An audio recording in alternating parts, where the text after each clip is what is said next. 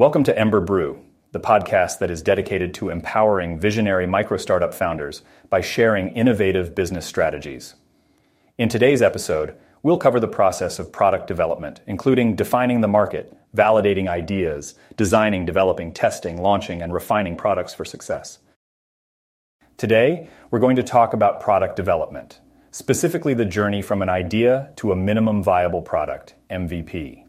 It all starts with an idea, a concept or solution to a problem that a specific group of people may have. The first step is to define this idea clearly and succinctly, explaining what it is, what it does, and who it's for. Understanding your target market is crucial. This involves conducting detailed market research to fully grasp the need for your product, identify competitors, and determine how to offer something better. It's also important to assess the size of your market to see if it's worth pursuing. Next comes idea validation. This is where you seek evidence that supports your hypothesis about the market and the problem your product solves. Primary methods like surveys and interviews, as well as secondary methods like studying market reports and trends, can be used to validate your idea. The goal is to minimize the risk of failure. Once you have a validated idea, it's time to start designing the product. This involves creating a detailed specification, outlining functionality, user interaction, and aesthetics. Collaborating with UX or UI experts can greatly help in this stage. After the design is finalized, it's time to develop the MVP. A minimum viable product is a product with enough features to satisfy early customers and gather feedback for future development.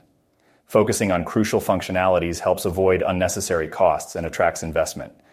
Once the MVP is developed, it should be tested and refined. This involves beta testing, where a specific group of people uses the product and provides feedback. The feedback helps further improve the MVP until it's ready for a full launch. Speaking of launching, the focus should be on getting your product in front of the intended audience and gathering larger scale feedback. This can be done through a soft launch, followed by refining the product based on feedback. Post-launch, it's important to use metrics to measure product performance, analyze customer feedback, and make necessary changes.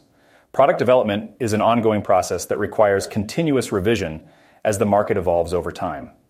In conclusion, the pathway from idea to MVP follows a structured approach. It begins with identifying and validating the problem, designing a solution, and continuously refining through feedback.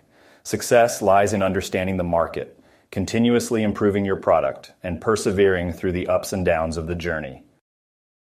On today's episode, we delved into the world of product development, covering everything from market understanding to launching and refining products for maximum success. Thanks for listening. See you next time, and don't forget to subscribe.